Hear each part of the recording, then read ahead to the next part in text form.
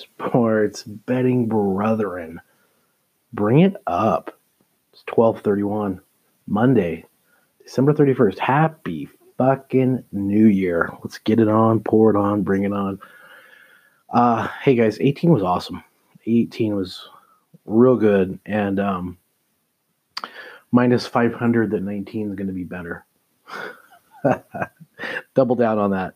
Hey, again, thank you, everybody, for your listenership, your followership.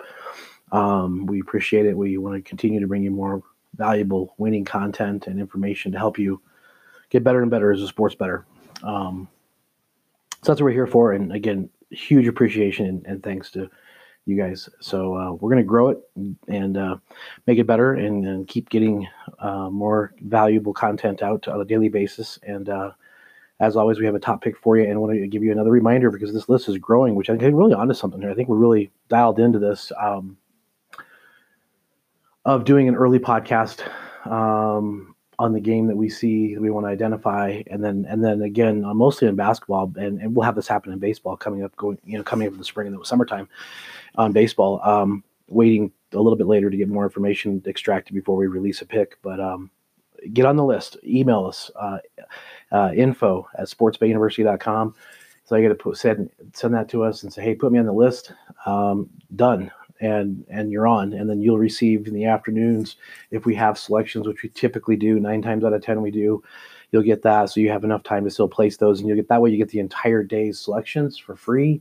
We've been hotter than a 10-dick dog lately. Hit the Cleveland Browns yesterday. Had a slow Sunday just because there wasn't much we liked. It was a kooky, weird day. We released one on Lipscomb in college hoops that actually lost, which was okay because it seems like nobody could find it on the fucking board to bet. But we capped that and liked that a lot and lost it, and didn't have the courage to put the Colts bet out there last night because it seemed fishy. We thought they would crush, and they did, but didn't have the courage to put it out because it just seemed fishy. So sometimes we back away from that unless we're really confident. We won't release it, but we do like the selection today. Texas A&M Aggies -7. Now, at some sports books, you have 7.5. You should be about a +110 or +115 if you're a 7.5. We feel like the final score is probably going to be something 34-20, 30, 35-21, something like that. So that extra half shouldn't hurt you.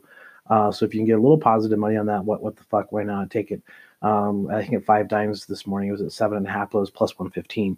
Other places, I think Bookmaker was at -7 and like -110. So that is a key number, but it probably won't come. We don't anticipate that coming into play today, as Texas A&M should get it done over NC State. NC State's got some key players out, and we feel like Texas A&M should do well here. So that's what we're on this morning. We should have an afternoon selections coming out.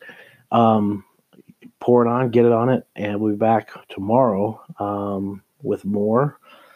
Ideally, could be a long, fun New Year's Eve. So we'll do the best we can. All right, brothers, take care.